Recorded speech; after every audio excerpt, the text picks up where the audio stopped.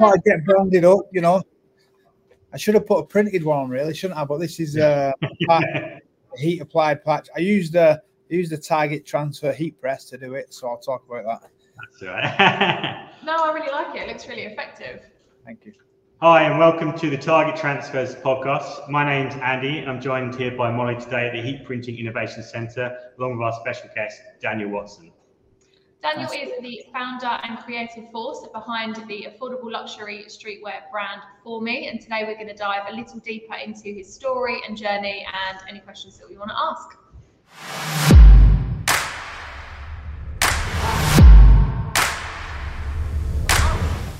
Okay, so thanks very much for joining us today, Daniel. We really appreciate you finding the time for us. Because we really want to share it's our pleasure, honestly. So I really want to share your story of how you got started with your clothing brand. But I know that the creativity and passion that's behind your brand is not just something that started with your brand. It's been going for a long time. So we really want to go right back to the beginning today and kind of understand how you got to the point you're at today. So when did you first realise that the creative journey and creative outlet was for you? And was it kind of a long time ago? Yeah, I mean, I've always been an artist in general. You know, I've done a lot of different things, but it's always been something creative. I really wanted to do art literally when I left school, but there was no money them days. This is a long time ago. It's like 25 years ago now. So when I first left school, I really wanted to get into something with art, but there was just no money. I went into look into graphic design, and it just bored the death out of me. So I didn't bother with graphic design, and then I ended up being a joiner in the long run. I hated that. Then I was a gas engineer, and I hated that. And eventually, I found tattoo art. I started a tattoo business.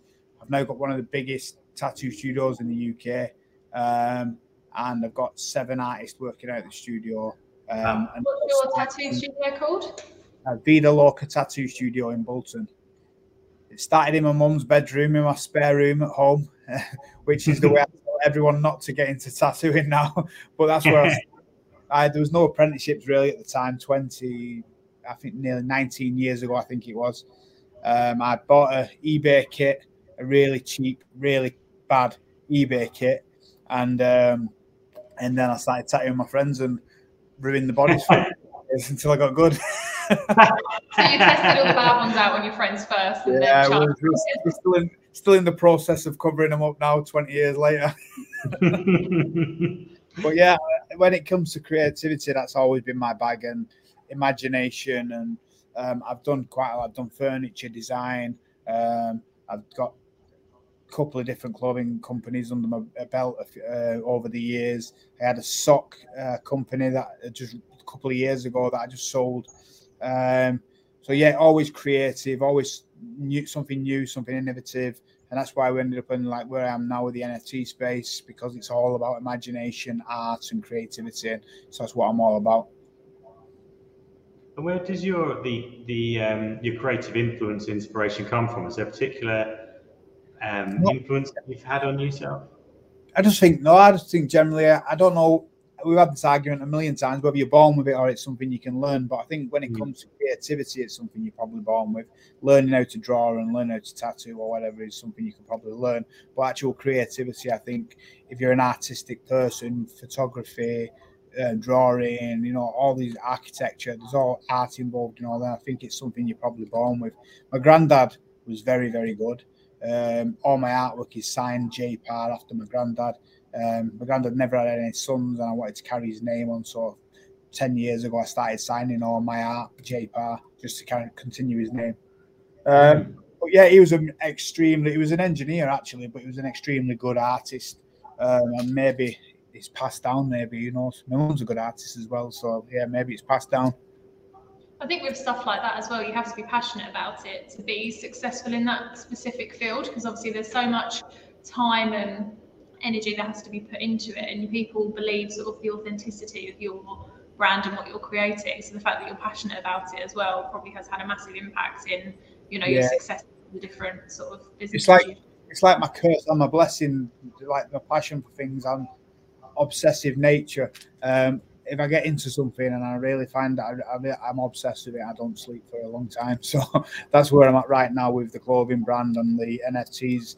It's just been 2 years of non-sleeping obsession because I'm so passionate about it. Like I said, I just get obsessed with it, and that's why it builds so fast. But that's why I burn out all the time as well. But it takes the time and the hard work to build something like that, doesn't it? It's not a simple sort of overnight success. Yeah, for sure. And like I said, if it wasn't for the passion, it wouldn't be possible because you just wouldn't do it. I've not made a penny yet. You know what I mean? We've been 2 years in and we've still not made a profit. And we know we're not going to make a profit for a while. The brand's building, the sales are climbing and everything's going well, but nowhere near a profit. And people need to understand that you have to be passionate. You have to be seriously dedicated to something like this to stick it through, because there's many, many, many ups and downs. Almost every other day there's an up and then other day there's a down. So you just got to stick it through. And if you're passionate about it and you really believe in it, it doesn't matter if you're making money. You're enjoying yourself anyway. Mm.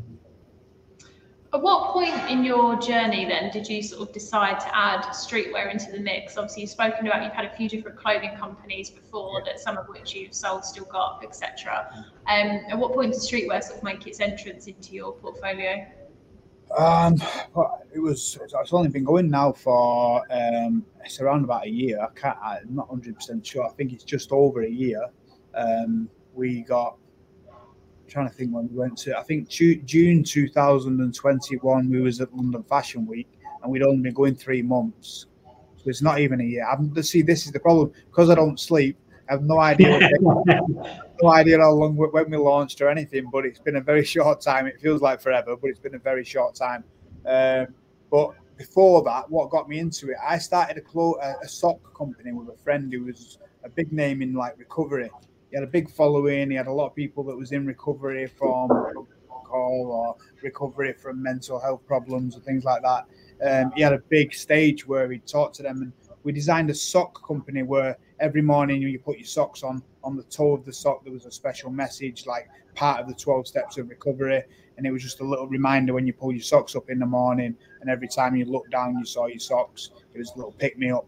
And I really got passionate about the project.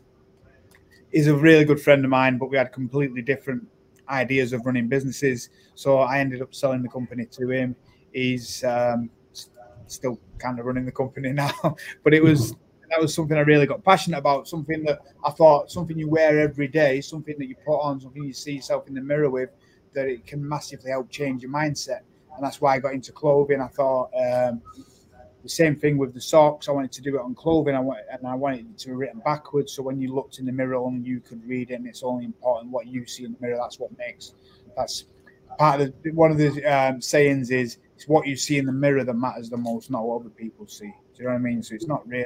What you see in the mirror is what's really important, not what everyone else sees. What you're wearing, it's how comfortable you are in what you're wearing. That's why for me is written backwards. When you look in the mirror, it says I'm wearing my clothes for me, not for anybody else. It really doesn't matter what anyone else thinks. That's a big part. And it took me, I say it took me a long time to learn this, but I'm still learning it myself. A lot of the message of the brand is about reminding myself to stop caring what other people think. I think that's a big thing when you're launching a business. It's very difficult a lot of people try and fake it before they make it. Look how big we are, look how well we're doing. And it's all fake. And it's difficult to maintain because it's fake. It's not real. And I think you just got to stop caring what everyone else thinks. Yeah, it takes time. Yeah, it's difficult. And it's going to, you're going to have a lot of downs. But it doesn't matter what everyone else thinks. You just keep going and build and build and build. And that's what my brand's all about. I've probably gone on a bit of a rant there. I don't even know what it's That's all right. I'll add to that though, just before we move on. I think customers as well, especially when you're launching a brand, can really tell the difference between someone who's launching it because it's their passion and their passion project versus just want to do it to make money. And I think people can definitely sniff out how authentic you and your business are. And if, like you say, people are sort of portraying that they're more successful than they appear to be, or they have sort of, gone a bit too far too soon, I think customers can definitely smell that, and they do tend to sort of steer away. So being really sort of genuine towards your customers is something we've seen a lot of success with our sort of small side hustles that are growing. Yeah, just honestly, you build that community, they feel like they're building it with you. When people are wearing For Me clothing, they know it's brand new and they feel like they're part of the building of the brand. They understand what the message is, they understand what we want to do with the brand, and they want to be part of that. If I was pretending like we was a massive brand, straight away, then there's no real connection to the customer. I think you're right. And like you say, as you said a second ago, not technically made any profit yet, but you know that there's a journey ahead of it. And by being honest with everyone, it means that they can buy into that journey and go along with you and enjoy the journey themselves that way, don't they? Yeah, for sure. It's like a community. All businesses like this, building a brand is a community-led project. Without a community, you have nothing. You know, you have one person buy all your clothing, you're not going to build a brand. It has to be. Yeah. That's all brands, whether it's clothing or whatever. You know, building a brand is about building a community and people that get behind what you're trying to do. Yeah. So along with the kind of overall messaging you've got with your brand, you've actually got quite a few characters that you've built into the clothing itself, and it also kind of go along with the NFT project you've got. Could you tell us a little bit more about the inspiration behind them and what they mean to you, and if you know the characters behind them that people would enjoy? I mean, how deep do you want me to go into this? You can go into lots of detail. We've got plenty of time. I think people would love to hear the story. The story so far is like completely written out. We've written 10 chapters, so 10 comic book strips have been written of the story so far, but the story is way deeper than that. We're building into the NFT project is about building an animation series, and people that buy the NFTs will own the characters that will be in the animation series and get paid almost as actors to be in the animation series through their NFTs. The 3 characters that we've got are the main character. These are all based on myself in a sense. Basically, like I feel like everyone relates to all of these. So I've got Chester, who's the main character. Chester is a big brute, strongest monster of the basically all from a place called Monsterverse. The brutes are used for security, and they're like almost like the gladiators. They fight for entertainment. And Chester has escaped Monsterverse, come to Earth like the other 2 monsters. And why he's here, he doesn't want to be that life. He doesn't want to live that life anymore. So he's all about positivity. And he's a big, scary guy. And someone meets him, he looks a bit scary, but he gives you a nice big hug. He's a positive guy. He's really friendly. And he's completely opposite to what he was on Monsterverse. And it's the same with Louis. So I end up really deep on this story, but Louis I'm interested. Louis is a creator. On Monsterverse, the creators, there's 3 different tribes: the creators, the brutes, and the Gorms. So the creators are the tech geeks that ended up sat in the bedrooms getting obsessed with computers and the new metaverse and computer games, and they ended up developing 6 eyes because they could see 6 screens all at the same time. And they got because they got so obsessed with computers and that world, they never left the bedrooms, they never left the houses, and they became embarrassed to leave because of what they developed into and the 6 eyes, and there was a completely odd looking character, and they became embarrassed about who they really was, so they hid behind a screen like a lot of us are doing today for social media. People will put a filter on every picture and try and hide behind a screen and be somebody they're not, because in that world you can be anybody you want to be, especially the world we're heading to, like with the metaverse. I mean, that's a big reason I built the whole brand of people hiding behind somebody they're not, you know what I mean, pretending to be someone they're not and scared of being themselves. And where true happiness lies is completely being comfortable with being yourself, and then you make real friends because they know who you really are. I'm not going too deep, but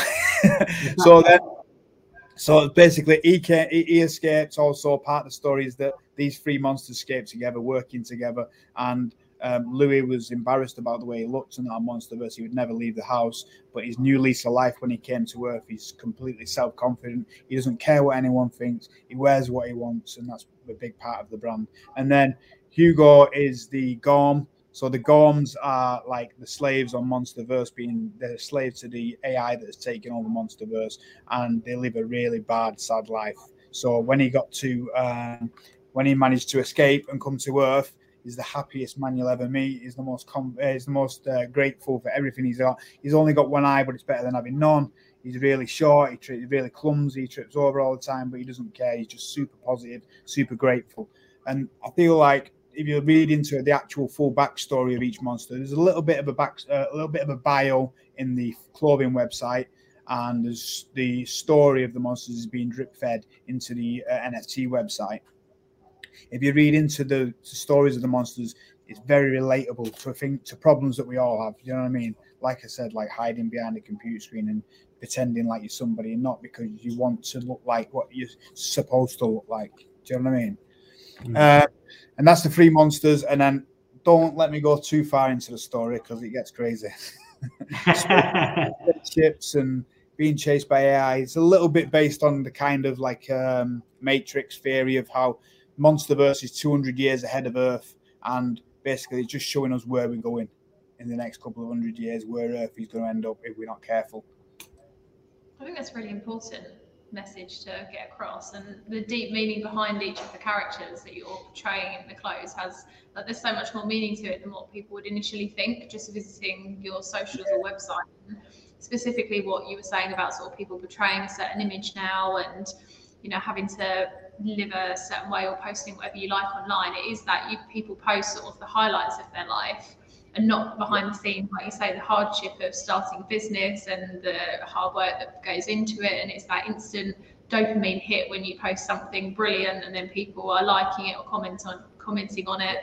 And I think we need to move away from that and be more. It's kind of heading that way already, I think, with socials, but the problem is it's designed that way. You know, it's all that's the whole design of the whole program, is to make you get that dopamine hit every time you get a little like, and get you obsessed and create more content and get more attention so they can sell more ads. That's the way it's all built. And it's not as though some evil guy has built this. It's just human nature. It's just the way it's gone. It's a smart business platform is all it is, yeah. And I find it amazing that sort of Instagram, YouTube, they create no content, but they're the biggest platforms in the world. And you think that's just...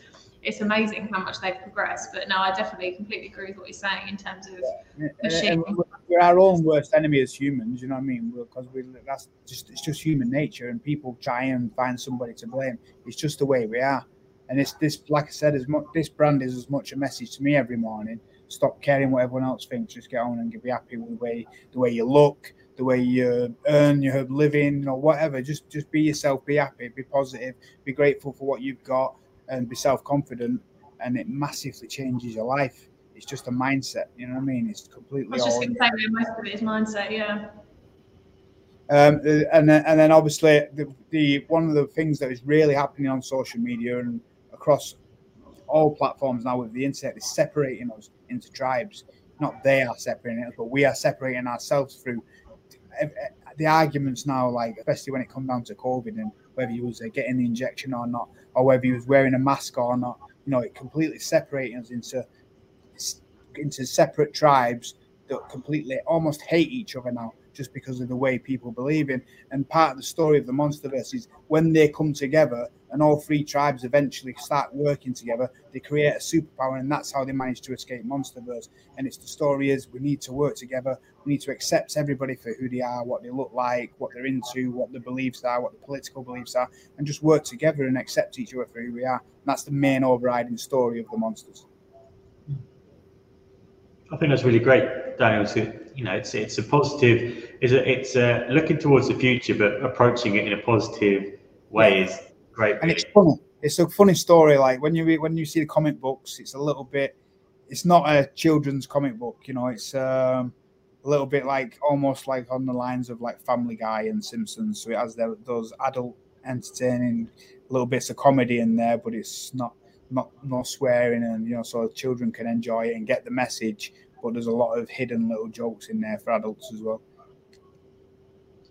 At what point did you realize that actually creating this sort of larger project, bigger than just the artwork or the clothing brand, when did this kind of idea come to you? How did you get going with that? When I had my daughter, so I've got a 2-year-old daughter, and when I had Havana, I was just watching social media. I mean, I've been doing it for years, but watching social media, watching people get filters all over the faces, getting the lips injected, getting the cheeks injected. I'm like, why? I don't want my daughter to grow up in this world. I want to try my best, even if I can make a tiny little small change. I want to try my best to make a change. That's where the clothing line started from. But I had a vlog, which is where we got talking. I had a vlog on YouTube. I no longer do the vlog. I don't actually have the staff member anymore who did all the editing for me. But my very first video, one of my very first videos was talking about why I'm building the brand, and I'm going to try and change the world in some way. It's going to start with a clothing brand, but it's about the story and the message, and I don't know how I'm going to get it out there, but I will. And it's happened a lot faster than I thought. When I found NFTs, I thought, this is it. This is perfect for what I'm trying to do with the actual story and get the story out in mass numbers. NFT projects are perfect for it. And for those that are kind of watching and listening, how would you describe NFTs to someone who's not come across them before? How long have you got? So I literally 10 minutes ago, I ran over back to I've got the tattoo studios down the road, and two of the older guys that work there with me, I said, sit down, let me see if I can explain what an NFT is to you, if you understand what I'm talking about. And they kind of got it, but it's difficult. So an NFT is a non-fungible token. So a fungible token would be, say, a £5 note. 5 single pound coins are fungible with a £5 note. 2 £5 notes are fungible with a £10 note. So that's what a fungible token is. A non-fungible token, say for example the Mona Lisa, an individual piece of art, it's not comparable value-wise with anything else in the world. And it's the same with NFTs. Every single piece is completely individual. It's a token because it's sat on the blockchain. So for example, Bitcoin and Ethereum, all these currencies, they're parts of a blockchain. And the reason they're so secure and the reason things can't be messed with, and it's because everybody gets full view of this. So everybody knows exactly which piece is in the chain. And if something tries to get altered, something tries to fake, someone tries to copy something, it doesn't work because it can't fit into the blockchain. This is me as almost a brand and a novice, like 2 years in this, but I still don't really understand it myself. You have to be a super tech geek to understand all that side of it. But when it comes to what NFTs are being used for, probably the way I'm doing NFTs, the best way to explain it would be a Pokemon set. So I've released 3,333 versions of each monster. Well, they're not released yet. They're going to be released in May. 3,333 different versions of Chester. Give me a second and I'll manage to show you a couple of them. What happens is I've created all different layers. Let's say, for example, some are wearing sunglasses, hats, chains, saxophones, some are smoking joints, some have got bongs in their hands. So basically all these different traits that get added to each, say for example, like it's a card, like a Pokemon card, it either makes your image that you buy rare or not rare. So the rarest ones are worth the most money. So when you go to the shop and you buy, for example, a Pokemon set, you're buying them blind, you're buying a pack. It's the same with NFTs. You'll buy them blind, and then on a certain day they will all reveal and you'll find out which one you've got, whether you've got a rare one. Some of my NFTs, one of them, if you own you end up getting the original Chester as an NFT, instantly we promise 20x your initial investment back on day one to buy Chester back, because we want to own Chester. So if you open your pack and you've got Chester in there, you'll get, say you paid £150 for it, you get what, £6,000 back instantly on day one. And there's tons of other prizes. As the projects drop, the prizes get bigger and bigger. In fact, I'm not going to do that because you probably won't even be able to see the screen. But basically, there's tons and tons of different versions of Chester, tons and tons of different versions of Hugo and Louis. And then some of them have got certain references, like what is that one? Like the Matrix. So that's it. I'm going. So that's Louis dressed up as the Matrix, and that's what they're what's called the beginning series. There's 40 one-off hand-drawn pieces that we'd launched to prove the concept of the NFT program, and they've all sold out instantly, and they're continuing to sell and go up in value. So now we're releasing 3,333 Chesters. But I've gone off on a complete tangent. This is where you'll have to stop me. I guess it's so interesting. I think it's really helpful because there's a lot of brands that we work with, and a lot of people that we've been working with, especially over the last couple of years, that kind of started brands from scratch.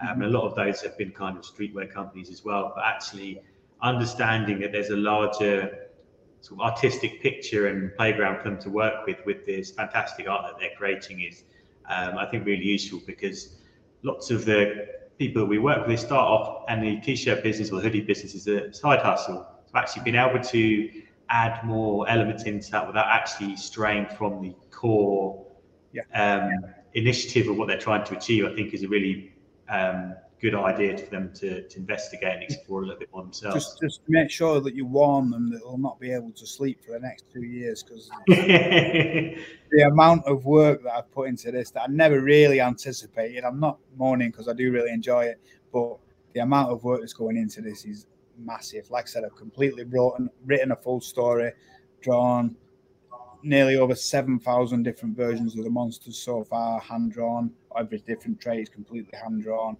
Built a website, built a Discord channel. Have you seen Discord? Mm-hmm. Yeah, so Discord is like a Facebook, but for almost like it was all based around computer games and stuff. It's becoming massive in the NFT world. So on Discord, basically what you'll do is contribute to the community. So if you're in there chatting and sharing and helping other people and bringing other people into the community, you'll get rewarded because Discord manages to track points, and then you get free access to the NFTs. You get them for free. So it's all about community-based projects and building community. Like I say, which is why it was perfect for the brand, because that's what I was trying to build. People that really believe in what we're trying to say and try and live the For Me way. Would you say that by starting the NFT project and kind of really going deep into designing lots of different versions of the characters, has it informed or changed the way you've approached the clothing as a result of that? Yeah. That's a whole new thing to itself that's recent. Like, I looked at the clothing brand, I stood back and had a look at it, and I thought, I've tried to cater to a certain type of clientele to sell, and I feel like I've gone opposite of what the brand means. I feel like I need to focus more on the art and more on being loud and being out there. I try to keep it quite plain and simple, like quite strict, like For Me writing and things. I mean, it's still selling well and people do like it, but it's not really putting the message out there as well as I wanted it to. So I've gone more down the streetwear brand with the designs on the monsters, and the new launches that are coming this year a lot more loud, a lot more out there, a lot more like, who cares what I'm wearing? I'm wearing it for me, not for anyone else. Yeah, it's probably important to have a mixture of both, though, isn't it? Because even though that's the brand's message, and as much as you want people to wear the clothing they want to be comfortable in, that might be a more basic design for some people. If that's what they want to wear and they feel comfortable in, then that's kind of representing the message at the same time, isn't it? So by catering a wider variety of products and designs under the same brand name, then that's kind of achieving that, isn't it? Yeah, for sure. Yeah, you're right. So what would you say for anyone listening that might be thinking about starting a clothing brand, or anyone that's newly started a bit of a side hustle? Don't do it. What are some of the biggest challenges that you face from starting your business to now? Obviously, you've mentioned time is a big one, and the hard work and the passion towards it. But is there anything you've sort of come across that you didn't expect to, that you thought, if you're going to start a clothing business, then you should know this? Or yeah, I mean, I wish I'd have prepared for this answer now, because there are a million. Yeah, they go straight over my head. But I don't know. It's just, when I first started the clothing company, what I did, I looked at, like, say, for example, Facebook ads, what the return rate was and what the conversion rate was for an apparel brand, and built my whole business plan off the back of that. So I thought, we had an X amount of money to launch with, we'll be able to do this amount of advertising, that'll return, and every X amount of pounds we spend on Facebook, we'll get this X amount of sales in come back. So I built the whole business plan on that. That didn't happen, because you've got to build a brand first, and that's the most difficult, the longest, the hardest work. And it's just about consistency. It's just about sticking to it. And like I said, going through the hard work, going through the years of, sometimes maybe you get lucky. Maybe Justin Bieber sees you wearing one of the jumpers and he wants to wear one on stage, and all of a sudden your brand explodes and you cut out all that hard work. But that's one out of a million, you know. So you've just got to be prepared to put the years and years and years of hard work in. If you're passionate enough about it, you'll enjoy doing it anyway. And don't expect to take over the world. So like I said, start small, start as a side hustle, build and build and build and build, and just be consistent. Consistency is the key, you know, not wavering from, like, the message has been the message since the beginning. if I started to think, oh, it's not selling, it's only been 6 months, it's not selling, I'm going to change the message. You're starting all over again consistently. Just be consistent with anything. And then with the authenticity of it as well, don't you? The brand name, the brand image, all of that changes midway. And like you say, you are starting from scratch again. So it's just... And that's still one of the biggest things is what makes you different. Why would someone buy yours and not anyone else's? What's your USP? That would the biggest part of any business is what is your USP? Why would I buy yours and not buy anybody else's? And that's what I put a lot of thought and effort into. And from a sort of practical point of view, is there any kind of lessons you've learned sort of around having a garment business? What would you say the biggest lessons you've learned there are? I'm still massively learning for sure. Made a million mistakes, bought the wrong styles and tried buying cheap and lost a load of money by printing on crap. So I mean, my idea was always to go to luxury and higher end straight away, because it's what I like to wear. You know what I mean? So I like to wear quality clothing, and I wanted to go straight into that. And I know generally you would start off cheaper, build the brand, and be luxury down the line. Luckily, I had my own businesses and a bit of money to be. I got an investor anyway to be able to start. So I managed to start at luxury, but just knowing your audience, knowing exactly, like, say for example, you did start cheaper. Don't go straight in at high price. Don't try and sell 45, 50 pound a t-shirt when it's lower end quality, because you've got to build the brand first before you can manage to do that. And I'm that's where I'm at now. I've launched at high end, and to get people to pay £100 for a jumper, they need to really know who the brand is. And that's why it's taking so much money and so much effort and so much time to build out the brand awareness, to show the quality. And every time I get the clothing in front of somebody, this is probably a big tip. If you are going down the quality line, getting the clothes in front of people so they can touch and see the clothing is 10x my sales when I'm out and about. London Fashion Week was a really big one because we had a stand out there and we sold way more, and I probably sold more in that London Fashion Week show than I have the rest of the time all put together, because on the internet, especially at a high end, people are not prepared to pay high end prices until they know what the brand is and they can believe in the brand.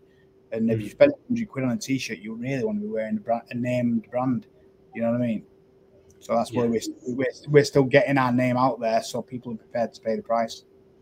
Yeah, it's repeat custom as well, isn't it? I think if you're, like you say, you start off with maybe a slightly cheaper blank garment supplier or something like that, and then you're trying to hit that price point of 45, 50, 60 pounds a t-shirt or jumper, and the first 10 or 20 people that buy from your brand pay that for the lesser quality product, they're not going to come back, and their reviews of your brand aren't going to be great. Yeah. So it's like you say, managing expectations as well, isn't it? Yes, it's just the same as what we've been talking about. It's just start where you are. If you're starting off with no money, start off cheap. Don't expect to make any profit. Maybe even sell, if you've got the money, sell at a loss to get the brand out there.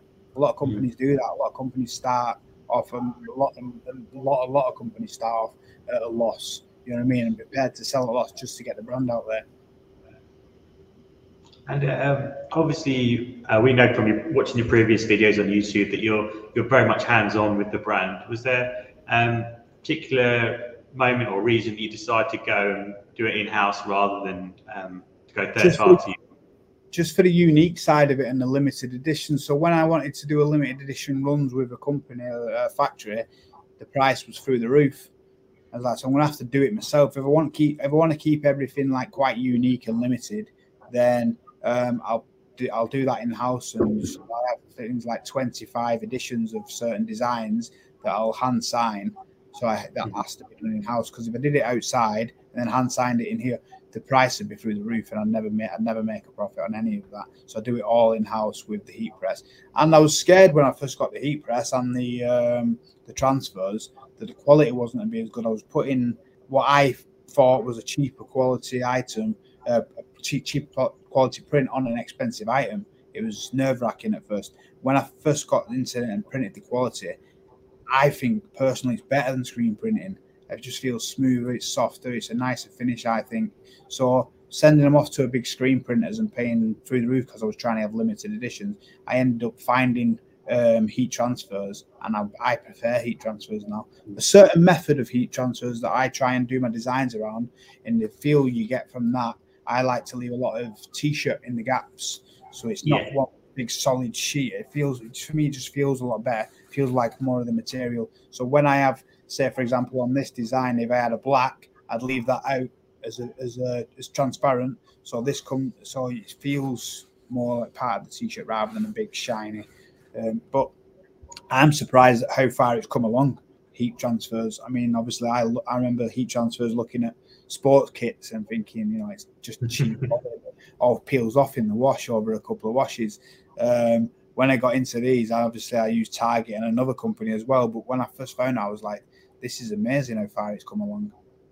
It's come along. I mean, the company that we're part of, Styles, is actually celebrating 90 years this year.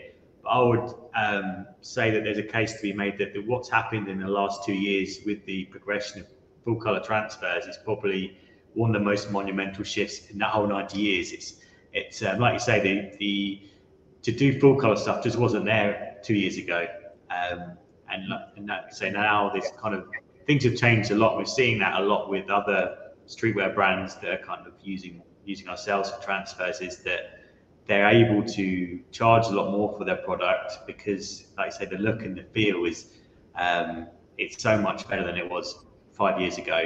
Really changed. I'm confident. I really believe that the prints that we do are better than screen printing. I feel they're just a much softer, nicer feel than screen printing. I like it much better.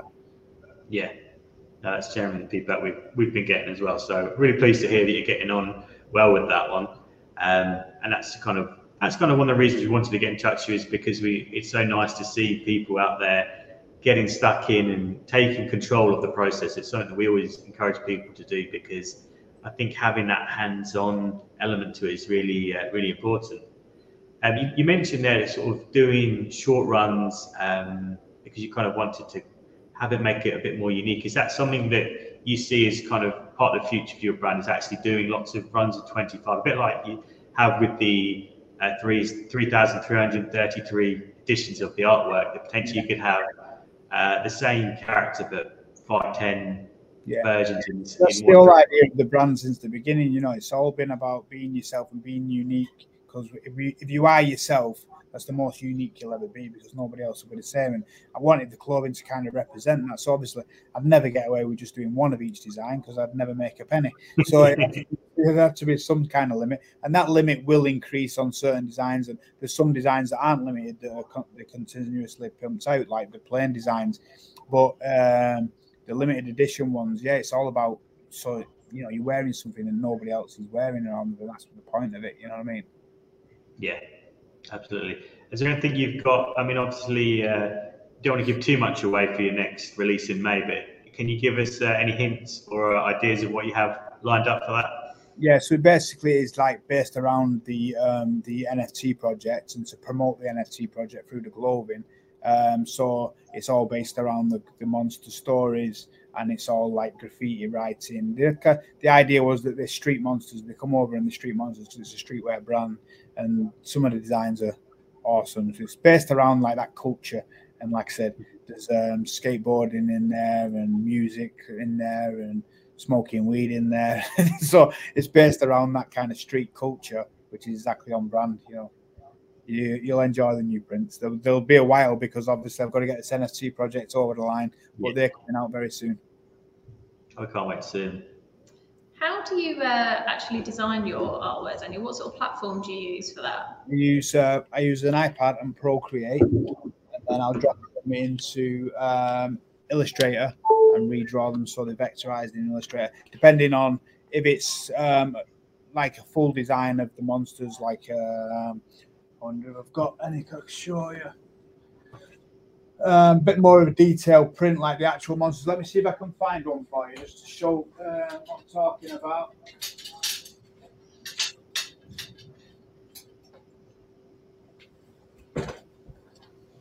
So like these, you probably can do, but I can't because I'm not technically good enough to draw that on Illustrator. So I draw that on Procreate, and this is really difficult with which way do you go? So that would be drawn on Procreate and sent straight over to you guys as PNG. Yeah. Is that right? PNG, yeah, PNG or EPS, either of them is fine for us. PNG, I do them as PNG, and then this one, because it's a bit simpler, I do it on Illustrator, and that makes it vectorized, and I can make it as big as I possibly want. Then, whereas the other one, if I blew the designs up of the monsters, they'd pixelate like mad because they've been done on Procreate. Yeah. But it's literally all done by literally drawing on this. So that's my pencil, and I just draw straight on there. I got this probably maybe 10 years ago when they first came out, an iPad Pro, and it changed my life with tattooing. It saved me so much time. Yeah, it's unbelievable. It's like drawing by hand, everything. Then your customer would come in and say, "Oh no, it's going on my other arm," and you have to completely flip it over, retrace it, start all over. With that, it's a button and it's done. It made me a fortune, that thing. As the artwork when you first started tattooing people, can you see where they've come to you and they say, "Oh, can you design me something like this?" Is there anyone walking around that's maybe got an early Chester on their arm or their leg and they don't even realise it? But I've actually got Hugo booked in this Saturday. I'm tattooing Hugo on the first customer this Saturday, so hopefully it'll become a bit of a thing and we'll get some advertising out of that as well. Yeah, absolutely. I can't wait to see it. It's just because people really relate to the story and what they mean, and certain people have been like, "Oh, I think Hugo's based on me," and like, "Oh, I think Louis is based on me," and it's really cool to see. Yeah, that's really brilliant. So, if anyone wants to actually find your gear, where's the best place to get that from? So the clothing site is. Make sure I get this right. I've got so many different websites. The clothing site is formeuk.com. Yeah. And the story and the NFT side of things is the FMS, the For Me Monster Society, the FMS.io. Okay, brilliant. And if they want to follow along on Instagram or Facebook, they can find you there as well, can't they? If they want to see Twitter's at the FMS.NFT. And don't ask me what the rest are. I'm no idea. We'll put a link in the description so they can find you. Yeah, I think Instagram's at for.meuk. Okay, brilliant. Do you want me to show you my setup? I was wondering if I could carry my laptop in. Yeah, that'd be brilliant. I think we'd love to see that. I think it'd be good if someone's setting up. It'd be good because I've changed this a million times because the way I've learned it. Obviously, in here is all my. This is my store for things that I've printed off in advance, and then in here, best way to get the angle in here, my heat press table table that I pack on. Dan's got a lovely single air fusion there. Guys, awesome. You've got the quick slip on it as well. Very well done. I love it. Honestly, I got I had like a 300-pound heat press at first, one that you rag down yourself. And broke all these t-shirts. So when I got that, it's like, oh. But the nightmare was plugging the obviously the air compressor in. So I've got a line that runs up there through the ceiling. Goes through the wall. I couldn't have the air compressor in it. It's so loud, so it's in the other room. That's the most unique setup I've seen for an air fusion so far. And then you've got obviously all the stack of the blank clothing, and then the design. The designs are next to the print there. Brilliant. So that's the setup. Simple version of setup. It all comes in like. I wonder if I've got a box actually. Everything comes in really high-end packaging. Like I've got nice boxes. Comes in that. Oh, lovely. Yeah, that's really nice. And then inside the box is the tissue paper and the For Me Monster bags as well. Can you see that there? Because I can't see the screen. Yeah, we can see that. It looks great. Yeah, these details are so important, I think, to everything that you're doing. So it means it's a real experience just receiving the package in the first instance. I was going to say, I think the packaging is one of the most important things. Like when I receive a parcel, the best thing is opening it and seeing what's like the whole experience of arriving it, opening it, seeing what's inside. I think that if it arrives in a nice box and it's packaged well, it just heightens the whole experience, doesn't it? And it makes you want to order again because it's like that same dopamine hit that you get when you receive, like when you versus. Steve Jobs did the best job of that. Steve Jobs packaging, I think he spends more on the packaging than he does on the actual technology. So it's the biggest point is when you get an Apple product, it looks awesome. So that's what I was trying to go down. You get all the cards in of the bios of each monster on the back of the cards. It's just little extra touches like that. We've got collectible toys. So I've got a program running where you'll get it's not actually out yet. I've not promoted it yet actually. But I've got one of these which is gold Chester. Yeah. So I've got a gold Chester, and he'll be randomly put in one of the packs over the next couple of months. And if you get the gold Chester, there'll be a large prize attached to that, like Willy Wonka. Maybe I'll give you I'd bring you down here for a tour of the Willy Wonka factory. That's a great social media campaign, though, for a bit of brand awareness on that, whoever finds it. Yeah, the idea is to just get, like just a bit of promotion out of that and get people buying and trying to get the golden Chester. Yeah, I love it. It's a great idea. Anything else you need to know? No, I think that's it for now. I mean, I'm sure this won't be the last time we talk. It'd be great to catch up in the future once you've done your May release potentially, and we can see how you're getting on, see what more lessons you've learned. I'm sure that people would love to hear more about your journey that way. Yeah, awesome. Really like to thank you, Daniel, for coming on today. We really appreciate hearing more about your journey, how you're getting on, where you've come from, the lessons you've learned. Do make sure you go and check out For Me, the clothing brand, and the NFTs. I think you'll all really like them. We were really wowed when we saw the artwork coming through our system and seeing the product that Dan has put out is really fantastic. If you'd like more help around heat printing, do come and check out our YouTube channel. We've got lots of great educational advice on there, tips and tricks, best practice for using heat presses. So I'd encourage everyone that's watching, listening to go and check that out. So thank you very much to everyone who's watching, listening, and we'll be back next week.